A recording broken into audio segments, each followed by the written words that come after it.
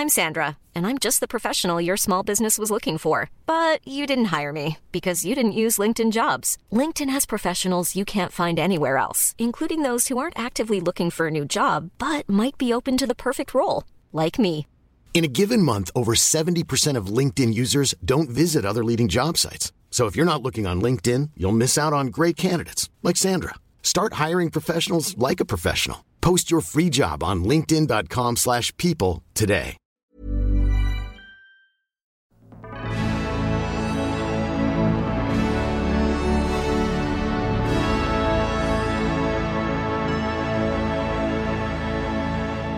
Hello and welcome to the Royal Automobile Club talk show.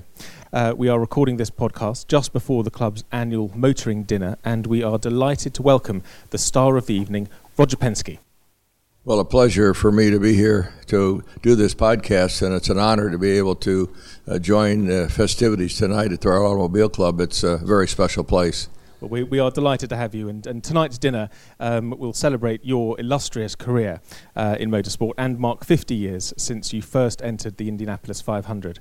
For those of you watching this on the Motorsport website or the Royal Automobile Club website, you're going to the dinner, and that's why we are all dressed in formal attire this evening. Correct. I'm, as Roger mentioned, I'm Joe. I'm Joe Dunn, editor of Motorsport magazine. I'm joined by Samarth Kanal, who's our star reporter on the magazine, and together we're going to try and cover as much of Roger's incredible career and a lifetime's involvement in motorsport as we can.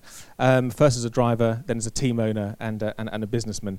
I'd like to start maybe just by mentioning to the listeners what we just spoke about and your hectic itinerary. You landed a few hours ago, and you'd been in a party last night, and I gather you're then flying off tomorrow morning somewhere else. Well, I think it was a busy day yesterday. I was in Phoenix, Arizona last night for our winner's circle. This is where we crown our best operators and salespeople in our truck leasing business. As you know, in the U.S., we have over 300,000 trucks in our fleet, so these are pretty special people that make all that happen. So I got here about 4:30, and I'll leave early in the morning to a trip to Germany. So it's a whirlwind tour, but a very, very exciting time for me tonight. Fantastic. There's so much ground to cover. I'd like to start by talking about the Indy 500. Not the first race that you took part in '69, which we are celebrating tonight, but the first experience of the race. A few years before that, I believe in 1951, your dad took you to the race. I just wonder whether you could tell us what your memories of that experience were. Well, that was pretty special as a young man, 14 years old, and your dad say, "How would you like to go to the Indy 500?" I'd listened to it on the radio. Obviously, I was already bitten by a car bug, so to go there, and we didn't have very good seats. We could hardly see the cars on the track in those days, old wood grandstands. But Lee Wallard won that race, and I guess that I was infected, by Indianapolis, that weekend and certainly that race. And I went to every single race except the 4 years when IRL, the Indy Racing League, and USAC, we got into some differences, so we stayed out of that race. But, when you think about it, 46 years, we've been competing there and have 17 wins. It's a magnificent, magic place. And I mean, what is the magic of the race? And for a UK listening audience, how would you kind of explain the kind of the romance of the Indy 500? Well, I think it started out as a month's journey when you went there and you practiced and you qualified and then on into the race. But it's the greatest automobile sporting event in the world. I think that, they'll have over 300,000 people there this year. It's an amazing oval, 2.5 miles, and it brings the greatest drivers. I don't think there's a Formula One driver, an IndyCar, NASCAR, anyone around the world that wouldn't like to have his face on that Borg Warner trophy with Graham Hill, Jackie Stewart. Think about some of the people, Jack Brabham, that have raced there and been successful. So to me, we've built our brand with that. And as I tell people, and I'll say this tonight, that I think there are three major things in your business and in your racing career that you look at. And one is building a brand, and I think the Indianapolis 500 has certainly built our brand. We operate, in 5 countries, certainly it's amazing when you think about that. But it set the brand value for us. The technology, you think about, we had stopwatches. We had to look at a card to find out how fast we went online. Today you can see every driver, every move, to certainly the technology growth, and then the people. You see racing and building that Indy team for me was so important. I think that's the common thread through our businesses. And there was that year with the US 500 when you boycotted Indy. And take me through why Indy was boycotted and why Team Penske decided to run in the alternative race. Well, I think that it was USAC at that particular time. It was the sanctioning body, and we had differences on how we wanted to run IndyCar. They had these other series. They had stock cars. They had midgets. They had championship cars, and there wasn't the focus. And we just couldn't get together them as a car owner group. So obviously, probably not a good idea as I reflect back today, but we left the series, but came back, obviously, in 2001 and had victories there. Almost had 3 in a row. So I look back, not a very good idea, but I've moved on from that probably 4-year hiatus. You mentioned some of the great drivers. Obviously, Mark Donohue is someone that all of our readers and listeners here remember. I mean, can you talk us a bit about those early years and your relationship with him and your partnership with him? Presumably it was you against, it must have felt very much like it was you against the rest of the world. Well, I think that, Mark was an engineer from Brown University up in the Northeast. I saw him racing in sports cars, quite honestly, at Lime Rock Park, and a friend of mine said, you got to watch this guy. Well, we got together and formed, a team. It was like a brother. And, we started to build, Penske Racing at that day. It's now Team Penske. But, we got together, and our goal was obviously to go to Indianapolis. And I was fortunate to have a sponsor, Sunoco, an oil company in Philadelphia. And I guess we went to Indianapolis. Our first year was 7 people. And we go back in 2019. We'll have almost 700 years of experience in our garage. Mark Donohue was an immensely busy man. It's hard to imagine nowadays how busy he was, because in 1971, for example, he raced in Grand Prix. He took it was a World Championship podium at Mosport. He was racing in USAC races. I mean, it's hard to count. I have 2 hands. I can't count how many races he did. And he had a very in-depth knowledge of the cars because of his engineering degree. His engineering background was a real asset to us. Maybe it was an unfair advantage, as we called it in those days. But we were competing in road racing. We were competing in some NASCAR, the International Race of Champions, Formula One. So there was lots of things that we were involved in. But, Mark was the guy that swept the floor at night. He drove the truck if he had to, and he worked on the cars. And I think that common thread of a flat organization and a personal commitment is really the foundation to our company. Today, some 66,000 people, and certainly our race team. And he was synonymous with the Penske name, of course. You said he drove the trucks. How did he come to doing that? I mean, did you ask him to, or did he jump? Well, many nights we would work all night long. The mechanics would, we had to get off to a race, and he would sleep and get up and drive the truck to the track. So, that's the kind of guy he was. I mean, he was all in.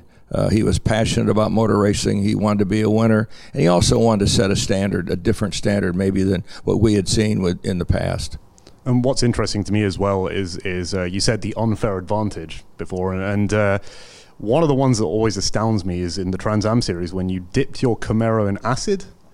Now, how did you come to that idea? I always wonder how you invent such a trick to save weight. Well, it was interesting. You got a body in white, which was basically a unibody type construction, and we found an acid tank in California where we could dip the chassis in and it would take 50, 60, 70 pounds off. Well, the first couple times when they pulled it out, it was kind of like a sock, but then we got the right ingredients, and we picked up probably 50 to 60 pounds of weight. And then, of course, the roof had a lot of oil can in it, so we put a cover on the roof, as you would call a leather cover, which you had on many cars at that time, and kind of had perforations on it, so they couldn't see the oil can. We told them we put that on there because it made the car faster, like a golf ball. So we had some fun with that. Probably the most interesting unfair advantage is when we built a 30-foot fueling rig and put the 55-gallon drum or whatever, 30 gallons on top of it. And we could fuel in about 3 seconds, and everybody else was taking 8 or 9 or 10 seconds. So that lasted for about 2 races, and they said, tear it down and take it home. Speaking of unfair advantage, I think maybe one of the first ones was the Xerox Special, which I understand is being rebuilt at the moment. Well, the Xerox Special, had an interesting history. It was an Indy car that was driven at the Watkins Glen Grand Prix, I think by Walt Hanscom, if I'm not sure, and it was damaged. It was a Cooper. I bought that car, and then Jack Brabham came to Indy with a 2.7-liter Cosworth. So we put the Cosworth engine in the Formula One chassis, and then we had a young man in Philadelphia. We built a body, and I sat in the center, and of course won the Riverside race, won the Laguna Seca race with it. And of course then the people said, well, you can't sit in the center. I said, what about the 2-liter Coopers today that are running? They didn't care. They said, change it. So we changed it. And we still won with that vehicle many times. And then that ended up being the vehicle that Bruce McLaren put a Buick engine, a V6 Buick, which started McLaren. So Bruce and I were great friends because of the Cooper relationship. But a very interesting car and fast. And I remember bringing it over to running it at Bank Holiday in August. And I remember Dunlop had black tires, and the green spots were the ones you ran in the rain. I was able to run those in the dry, and I remember one that day, and the scrutineering people were all over us. But I remember Graham Hill came over and helped get me through inspection after the race. So pretty exciting times. How amazing that that car should have a seed really for Bruce McLaren's subsequent empire, and obviously you started off in it. I wanted to jump forward slightly to your Formula One years, and could you tell me sort of why you got involved, and also whether you feel that you should have stayed a bit longer? Well, as you know, we bought Graham McRae's shop down in Poole, I think, in 1973-74. Our first PC1 Formula One car was designed by Jeff Ferris, as you probably know. And it was really a start. We were looking at Formula One. We ran a season. John Watson then became our driver. We won the Austrian Grand Prix. Obviously, we had a tragic accident with Mark Donohue in Austria years before. And amazing that what we were able to gain. But the thing was that it was a cottage industry here in the UK, with Formula One, people from New Zealand and Great Britain and Australia. It was just seemed to me the technology was here. We didn't really have it in the U.S., and this chance to move into this country, and because of my relationship racing Coopers and Monaco and those things, I had a real good feel. So I made the investment. We had some very good people, Heinz Hofer, and then Derek Walker, and really Nick Gouzet is the one that really gave us the real bandwidth to build the company. But Formula One was something that was important, but as we started to get to Indianapolis and see the success we could have with Penske-built cars, even though they came from the UK, was really amazing. And, with IROC and NASCAR and all the things we were doing, we felt from a business perspective, and B2B is very important to me, with the racing being the common thread, we would then continue in the U.S. And, I guess it was at 76, we finished 5th in the championship, and I think we're the only American team since we won in Austria back in 76. I think you probably know the numbers better than I do that's won a race, so I feel pretty good about that. Yeah. Well, you're still the only American team to have won a race, as you say. Yeah, that's great. Yeah. Something that strikes me as a team owner is that you can have an emotional connection with your drivers. And when Mark Donohue lost his life that day at the Austrian Grand Prix in practice, how hard was it to keep everyone's spirits up and stop, heads dropping? And what was the general feeling in the paddock? I assume it wasn't great, but yeah. Well, I was not there that day personally, but obviously the impact to me personally, as I said, he was like a brother. He was the heart and soul of the team for so many years. It was a big decision. What do we do? But I knew that Mark, as he would be in his way, said keep going, and that's what we did. And to me, his family and the racing family around him was a tragic loss. But to me, we moved on, and unfortunately, that event, still is up here because he was really the catalyst, and that cornerstone of our success early on. And just days before, he'd set the fastest racing lap ever at Talladega in the 917, right? And yeah, the 9:17:30. We were sponsored, by Sun Oil Company, and Cam 2 was a brand. So the goal was to set the world closed course record, which we did at Talladega. We were hoping that car didn't fly out of the track because, as you know, it's a very fast track. And I mean, so it was a sponsor-driven event that Mark eagerly must have jumped into the car thinking that he could set the fastest lap. Is that something that he always talked about, or as you guys always wanted? Well, we felt from a B2B, from a sponsor perspective, it would be great to have that record, and we knew the car was fast. We never really opened it up because it was a beast. I think when you think about how fast it was, but no, we decided to do it. Fingers crossed. I was there that day, and Mark was at his best, and no problems. We got the speed record, loaded it up, and went home. Did he drive the truck or? No, I didn't drive it. He didn't drive it that day. We probably had a beer after that. I'm not sure what we did. As you say, you left Formula One in 1976. Have you ever been tempted to return in all the years? Well, we've looked at it, and I know Gene Haas because of the racing relationship that we have in NASCAR. I think that as I saw Formula One and the commitment as it scaled up and the cost and the people, I was just not going to be able to run my business, operate in the U.S. in the racing, and try to compete with the teams that you have over here, which the factory teams, and at particular time. So I think that the cost levels are significant, and we would not get the benefit of the notoriety and the brand building from Formula One that we do in the U.S., to be honest with you. So I think there was a little bit of a business thought.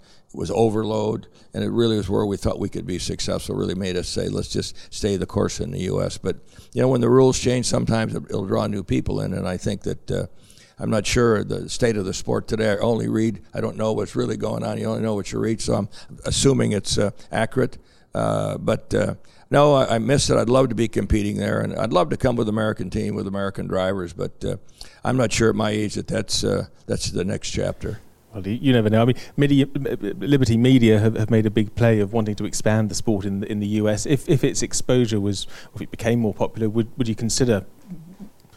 I don't. You have to run the whole season. You'd love to run a race with your people, but we just wouldn't be competitive. The technology and the teamwork and the drivers. I mean, it's just, you can see Alonso's come over and run some races in the U.S. and you see how good these drivers are. In the rain, he was absolutely fantastic at Daytona. But I think that's not on the shelf right now.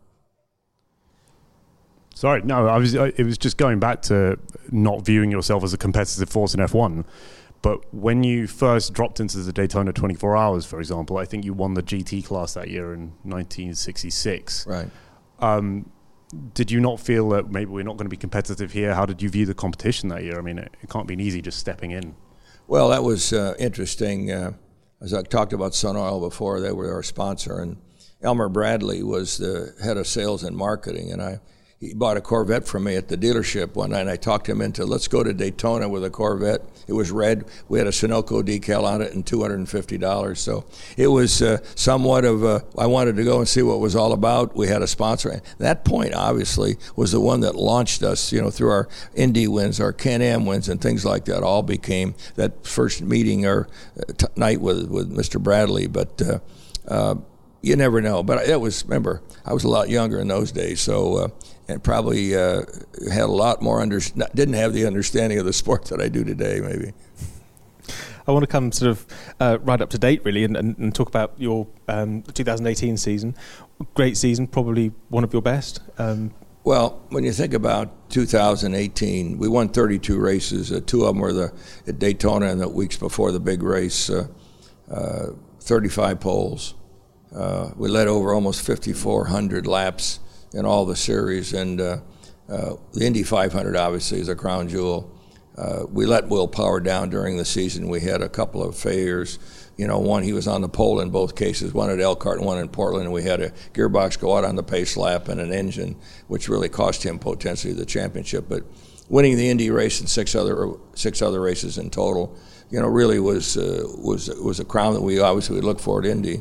Then you go to NASCAR and you think about the challenge you have there, running 38 races, and we really prepared at the end of that season, and we got Joey in the chase. They take 16 drivers, it comes down to 4 at the very end. And it's ironic that of the last 12 races in the series, we won 6, so we really were on our game at that point. And then to square off at Daytona with 4 drivers, one who finishes ahead of the other wins the championship. And we not only won the championship, but won the race. And I think that was a crowning achievement for us because we won it in 12. We're the only team that's won it twice between 2012 and 2018. Now, people don't really look at that stat, but to me, as competitive as it is, I think it's an amazing time. And then going on to think about Down Under, the Supercar Series. I'm not sure how many people follow that here in the UK, but it's a great series. It's road racing. We run, I think, 17 weekends and run two different Saturday, Sunday races, and certainly Scotty McLaughlin is one of the great drivers we've ever had on our team. He delivers. We're racing against 3 Holdens every weekend, and he and Fabian Coulthard, and it was a crowning. In fact, in a 2-week period, we had no championships, either NASCAR or the Supercars, or we had 2. And as it ended up, it was a fantastic season for our team. We have about 500 people on our team on a worldwide basis, and just think of the human capital. When we talk to people about it, 25% of our people today have worked for us for more than 10 years.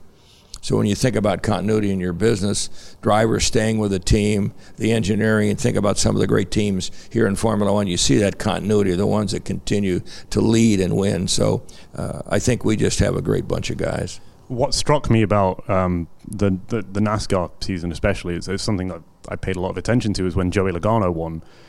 He seemed to have a big rivalry with Joe Gibbs Racing's drivers, and I always thought there was a lot of animosity between the two. Do you ever get involved in the feuds that he has? Especially when they come over into the pit lane and square off. Do you ever get involved? Or? Well, let me just take you back. We were looking for a driver to drive with Brad Keselowski, and Brad mentioned that Joey, and I'd watched Joey. He'd won a number of Xfinity races, that we call it today, and I felt that he would be a great driver. We contacted him. He was very interested, and Gibbs didn't have a full-time ride with him in the Cup Series. They did in the second series, the Under Series. So I called Joe. And he said, give me a week because we're trying to put something together. Well, obviously in 5 or 6 days he didn't get that done. So he came over with us. We didn't poach him. We were really very transparent. And I think that he was like the last guy out over there. They had these drivers, Kyle Busch and the team they had there, and they were really interested in this young kid that came along. But he came on with us, and he got himself, he's a Charger. And he got himself in a couple issues there, and he was kind of painted with a black hat on for a number of years. So there was some certainly animosity. But, Joey, off the racetrack, you think about it, the night before the race in Homestead, he and his wife went to a Publix market and handed out 100 turkeys to homeless people. So that's the soft side of this young man. But the real side is to see him race on the racetrack. And he's going to be a leader, and he'll be a champion again, I'm sure, many times. But, you have these rivalries, off the track we're friends. It's like Formula 1. On the track, it's dog eat dog. So to me, I think that it's really never spilled over. And I know Joey well, and I back him, good or for whatever it is. He's my driver. He works for us. We work together, and we back him.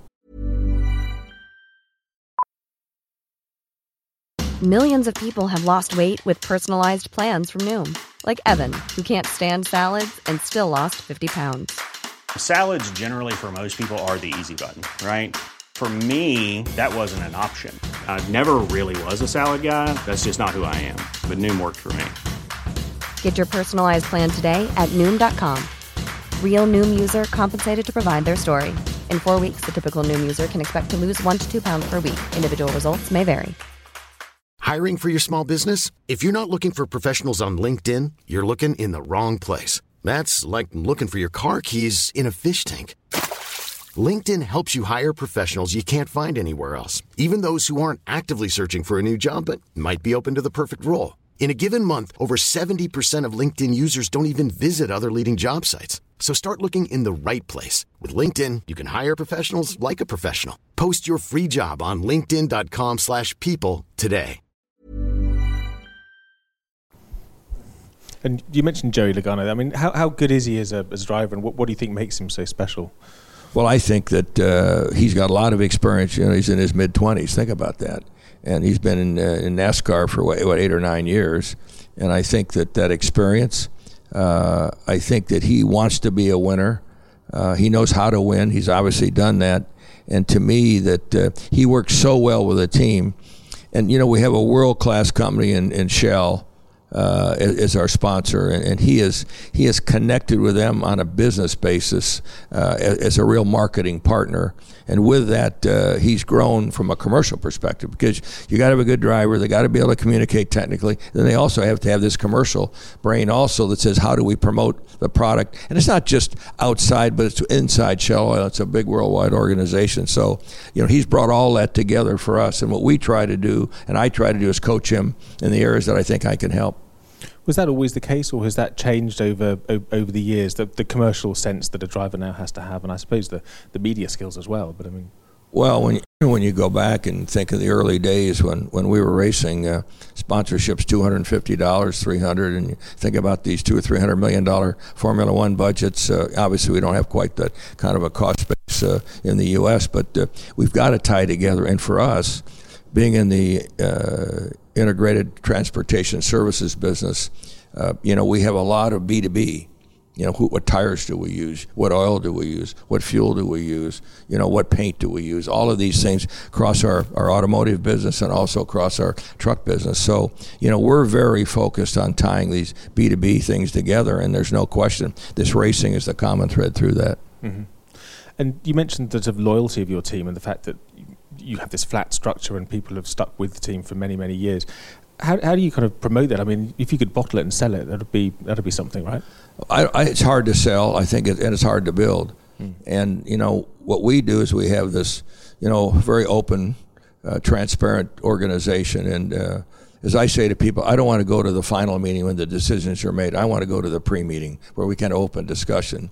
And we try to have an open discussion with the key players in business on the race team, and including the drivers. And because if we're talking something we can't share with the people who are going to make it happen, we're making a big mistake. And I think it's a core value. I think you build it over time, and it gets infectious. And they know that my goal is that we need to be, we have really two customers, I say. It's the one inside you work next to each day, whether it's the engineering department, the build department, the engine guys. They got to connect. And then you got this partner outside, which is your commercial partner. But to me, I guess it's the DNA. My dad told me a long time ago that if you're only worrying about what you're going to get when you're working for a company, you're not going to get what you want. But if you support the company and the company's successful, then you're part of that. You're going to achieve results that you might never believe. Mm-hmm. I mean, we've got a heck of a lot of reader questions that I want to get to in a moment. But whilst we're talking about your company, I wanted to talk a little bit about modern automotive industry, which obviously you are very, very much involved in. Is the win on Sunday, sell on Monday philosophy still valid, do you think? Do you find as a business? Well, I think certainly I'm looking in the United States now that, we represent Chevrolet at Indy. We have Ford in the NASCAR side and the sports car side. We're involved with Acura. And I think what they try to do, the manufacturers, is link themselves with winners. And I think that's really what it is, because it helps support the brand. And in many cases, these are companies that have cars which are high performance. And racing goes with high performance. It goes with execution. It goes with teamwork. And I think the sell on Sunday, or win on Sunday, and sell on Monday certainly is key, because you go to the NASCAR races and the Ford fans or the Chevy fans, you go to Australia, it's Holden, versus Ford. And you certainly in Formula One, when you look at the different manufacturers, look what Ferrari's been able to do to build their brand on a worldwide basis. And you just see it. You can feel it when a Ferrari is in the neighborhood. So, to me, there's a great connection with the auto industry. And I think that all of the CEOs in the auto industry seem to understand racing. And it gives them a chance, an outlet where they can really compete, maybe not in the boardroom or on Monday, but can compete on the track head-to-head under the same rules. And I think that's pretty important. And success there is certainly something that means a lot to any manufacturer. And how would you say your racing experience and your racing career has helped you in the boardroom? In the boardroom? Exactly. Well, I think that I'll talk tonight about the three pillars. I think I mentioned brand, technology, and people. racing, that's all about racing, isn't it, when you think about it? If you're not checking those 3 boxes, you're not going to be successful. And I think that's the same thing that we've done with our company, and it was flat organization. And I would say 95% of the time we promote from within. We've got a diverse company. We want to see people outside the sport come in, and this be an entry-level job, no matter what it is in our car business or certainly in the truck business and in racing. And the racing side of it is just, to me, it's not like your quarterly earnings that you have to give at Wall Street. We give quarterly earnings every single weekend, don't we, on Sunday? So we're used to the high and we're used to the low when you think about it. But overall, I think that the momentum and my interest is to continue to achieve. And if I didn't have racing pushing me, because nobody gives you a lap ahead, do they? You win last week, you don't get a lap ahead of the field. So that's how I run my business, trying to get a lap ahead of the field. Fantastic. The news this week that Donald Trump, the President of the United States, is thinking about imposing tariffs on car imports. I know that you are very integrated currently and historically with European car makers and dealers. What's your opinion on that if it was to come to pass? Well, I think there's 2 sides here. Maybe people don't realize that Sytner Group is a company that I bought from Frank Sytner, a racing guy. Think about how we got together, and he wanted to sell his business back in the early 2000s, and we bought Sytner. And today, Sytner is now the #1 auto retailer in the UK and Ireland. I don't know if you know that. We are the #1. We have almost 8,000 people, and it's a very interesting point with Brexit. And the European Union, what's going to happen there. But there's, I think, a pretty good balance between export and import if you look at the European Union and the UK now. Of course, with the manufacturers like Honda getting out, obviously has another impact. But from a U.S. perspective, the German brands and the premium brands, we're about 66% of our business in the U.S. is premium foreign. The Germans, quite honestly. And we see this Volkswagen situation has had a huge impact. It just trickled down in everybody's business. And if you put a $2,500 tariff, which is what people are talking about, whether it's true or false, it'll have an impact. And we're not sure what it is, but we're bracing ourselves today. We have to expect that it could happen, and it's going to mean cutting costs. It could mean reducing a number of jobs within the company, dividend paying. All these things could be part of our menu of things to do. So it's troubling when we hear it, because the auto industry in the U.S., it's not just the manufacturers building the cars, it's a supply chain of people and companies around the world, really. Not everything's built in the U.S., and I think that's one of the issues. The U.S. manufacturers might be in great shape, but a lot of their content is coming offshore. So to me, it's certainly an issue that we talk about, and lately, almost every day, people realize that the chamber have now given the president their thoughts on tariffs, and he has 90 days to make a decision. Now, he might do a tweet out tonight while we're here on what he wants to do, which could have impact, obviously, in the markets. Okay. And do you think that, in a broader sense, could influence racing or could affect the motorsport scene in the States and indeed here? I don't think so. I mean, if there's two cars, they're going to race, aren't they? So I don't see the umbrella of racing really being impacted by that. There might be some budgets that are cut because of manufacturers have to look at their cost base, and that's even happening today due to the sensation of autonomous, and electric vehicles. So I wouldn't expect it to affect my race team. Fantastic. Roger, we've been we put out on social media for readers to ask you questions, and we were inundated with questions. So I'm going to have to start asking some of them. It'll be fairly quick fire, I'm afraid, because we are running out of time. I'd like to start with Geordie Montaigne, who has asked. It'd be a pleasure and honour to have a question answered by Mr. Penske. So here goes. As a big Greg Moore fan, I'd like Mr. Penske to share his memories of him, whether it's one of the biggest what-ifs in racing. Yeah, Greg, unfortunately, we had signed him up to drive our Indy car, and he was injured in the pit lane early Sunday morning when a car hit him on his bike, and then went on to that race, really with an arm probably it wasn't, a wrist that wasn't in great shape, and had the tragic accident. We felt he was going to be one of the superstars in the sport. We continue in contact with his family, and his dad still support our team, and it's a tragedy when you see that happen. So we really never had a chance to put him in the seat of a Penske car, but we knew that he was a future star. And I have two that was sent to the Royal Automobile Club's Twitter. I'm going to just distill this quickly. Andy Halbury asked, how did you build the Beast, the Ilnor engine, and keep it secret all that time? Well, that car's going to be on display. It's on display here tonight. This was a challenge. Obviously, we had a Penske car, PC23, and we'd run Mercedes and other engines in that chassis. But the Buick used to come to the Indy, and they had 10 more inches of boost, so probably, 80, 90 more horsepower. And they'd sit on the pole, they'd lead 20 laps, then they'd blow up. So I got together with my partners, Mario Ilian and Paul Morgan, who obviously have been very successful, as you know, a UK company. Again, that tie-in with Penske cars, and I said, let's build a pushrod engine. So I talked to Mercedes about that. Helmut Werner was the CEO at that point. He says, I'm in.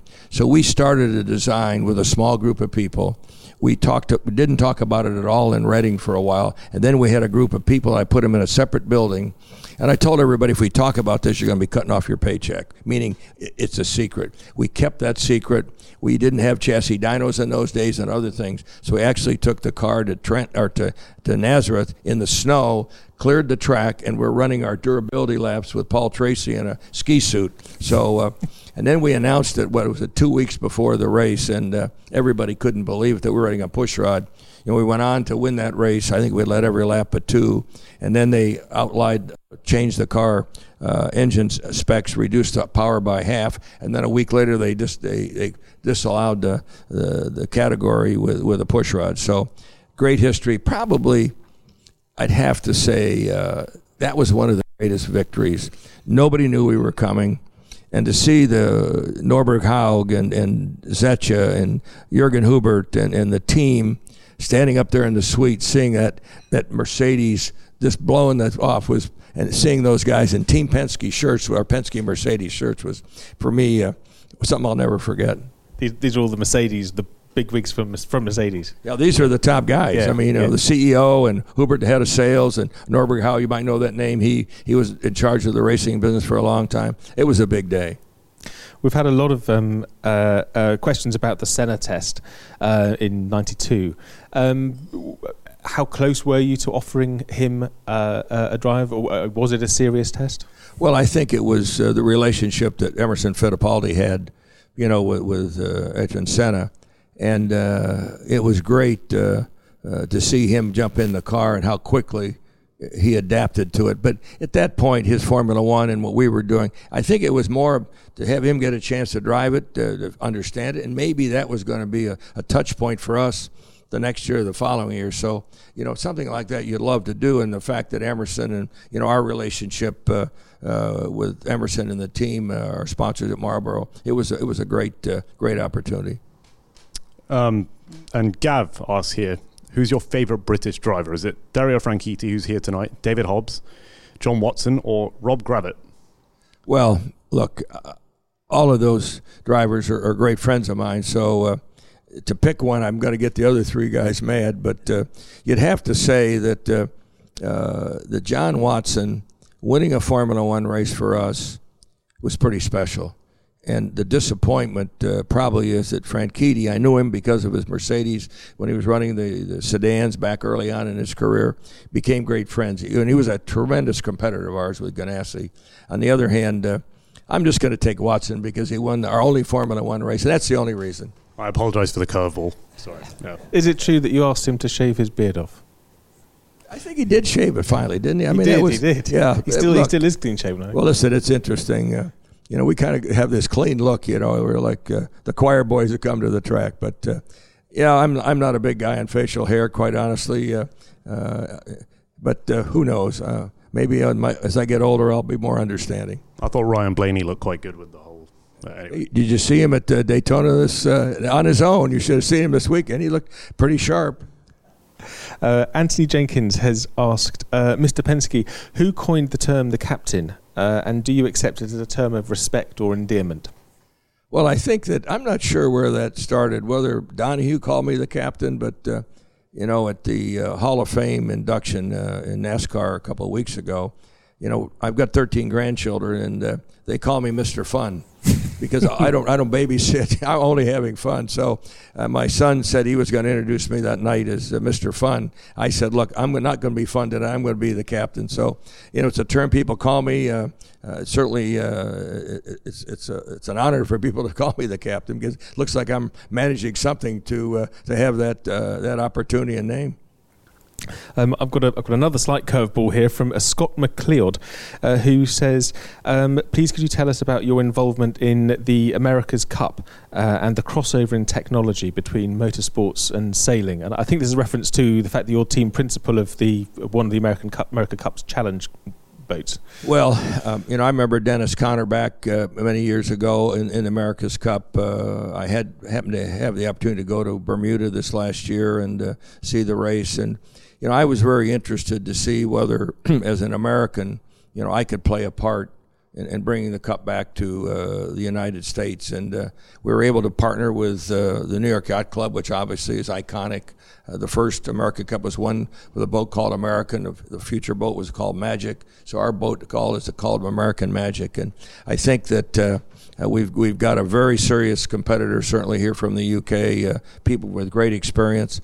But for me, it was another challenge. It is the America's Cup Challenge, isn't it? Well, for me as an individual and a person, and to come together with two other key principals, Doug DeVos, certainly, and Hap Fouth, who are great sailors, by the way. I'm a motor guy on the water, but I understand it. But the technology of aerodynamics, the build of these things, the carbon, and all the things, it's just, the foils and the foil arms and all these things. This is a brand new. When you think about it, it's a 75-foot hull with the ability to foil. At speeds, probably these big boats will be over 50 knots. And to get up and see how these things operate. We have a mule that we have today that we've been testing with, and then we'll build our main two boats coming up here in the next 12 to 18 months. But the technology, the communication, I had the 5 sailors at the Daytona 500 here this last weekend. And to see it, the only thing I didn't like was all the wrecks. I said, well, I'm not counting on you wrecking your sailboat. But it's a great honor. I'm very interested to see the technology. Again, it's a lot about rules. It's a lot about who wants this. Nothing different than the political movements back and forth that you see in all sites of racing. So we'll see. It's incredible to see you still so excited about something very new, obviously.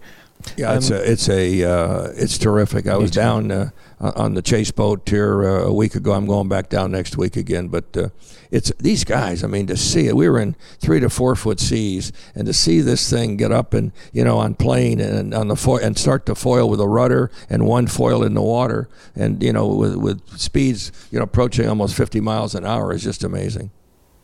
A question from somebody called Entropy. He asks, any drivers that you wished you had signed and missed out on? Wow. Well, there's a lot of people. I would say that Scott Dixon, who is quite honestly really led the pack, in IndyCar racing, was one New Zealander, a great friend of mine. I really am proud of what he's accomplished, both personally and and on the racetrack. Dario would have been someone that would have been great, but overall, Mario Andretti drove for us. We've had some great people. Maybe Foyt would have been some fun to have him drive for us at one point, but we are very satisfied. And when you look at the record, over 500 wins, and I think the number of drivers, we had the cream of the crop, and we were able to attract very good drivers, and they also delivered for us. So it was a win-win situation. You can't go back. You really got to look out the windshield and see where you're going. And I think our team going into 19 we got the best drivers we could have in all our series. Well, sorry, when you say Scott Dixon, Juan Pablo Montoya narrowly missed out in 2015. And when was it that you thought, Scott Dixon's the guy? Well, Juan's already driving for us, so I would, as a driver I didn't have. No, Juan has been a great driver, came with us, won the Indy 500. It's amazing when you think about his success. He's a key guy on our sports car team now, so, it's hard to say, and it kind of puts you in a tough spot there, especially when you have so many great people that have achieved success along with us. Mm-hmm. That's a real curveball. And finally, Renato Garda writes to ask, he says that in the pre-race broadcast for the Daytona 500, you mentioned that the one trophy missing from your collection is the Le Mans trophy, Le Mans 24. If your team were to tackle this event, would it be in the prototype or GT class? No, I think that we would love to go to Le Mans. I raced at Le Mans myself with a Ferrari with Rodriguez from Mexico many years ago.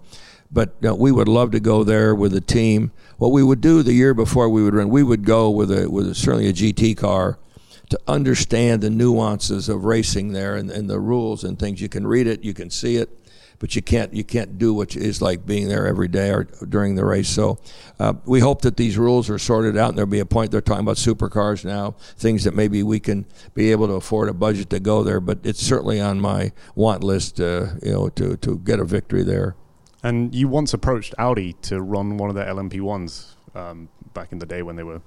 Well, no, I think that we were with the Porsches at that point. You remember in LMP2, and we beat the Audis, and we, of course, had a great relationship there. But they had Yost and other teams that were, really doing a great job for them. But I even said, hey, could we pull out one of these old Audis and maybe run one of those? But, the diesel and all the iterations that have come since then, and certainly with the hybrid, technology now, there's a lot to it. But it's a big step, and we have to be sure it doesn't impact our core racing business in the U.S. and in Australia. So that's always going to be a question. Okay.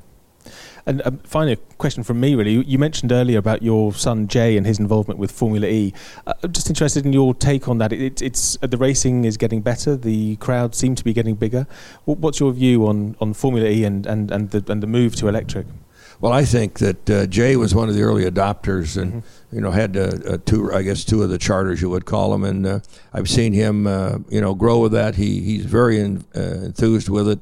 I think the sport has been supported by the FIA, and there's a certain amount of interest as you go country to country to support an event in the city. Now, I think most of them are going back to similar tracks. There's some that have fallen off, but the interest, and what's really spun it up, I think, is the fact that you've got most, the European OEMs now. In fact, I think almost all of them, the major ones, have a couple of cars, and I think that's always going to be key. They'll put capital in, they'll support the teams, and the technology will continue to grow. I'm glad to see now we have one car, not jumping from car to car, which I think makes a big difference. So I'm quite excited to see it, and of course my son Jay is an entrepreneur, and this is what he wants to do, and it's his team, and he's calling the shots, and I hope he's very successful, and I congratulate where the series has gone to date. Great. I'm afraid, Roger, we are out of time. I'm being signalled at, but I'd like to thank you for your time and for your generosity in sharing all these memories that you've had of your extraordinary career. I hope that you enjoy the rest of your evening at the Royal Automobile Club and at the annual motoring dinner. And thank you again. That's the end of this Royal Automobile Club podcast. We'll be back in the coming months with more guests, and we hope that you will join us then. But for now, from me and from Sam, goodbye.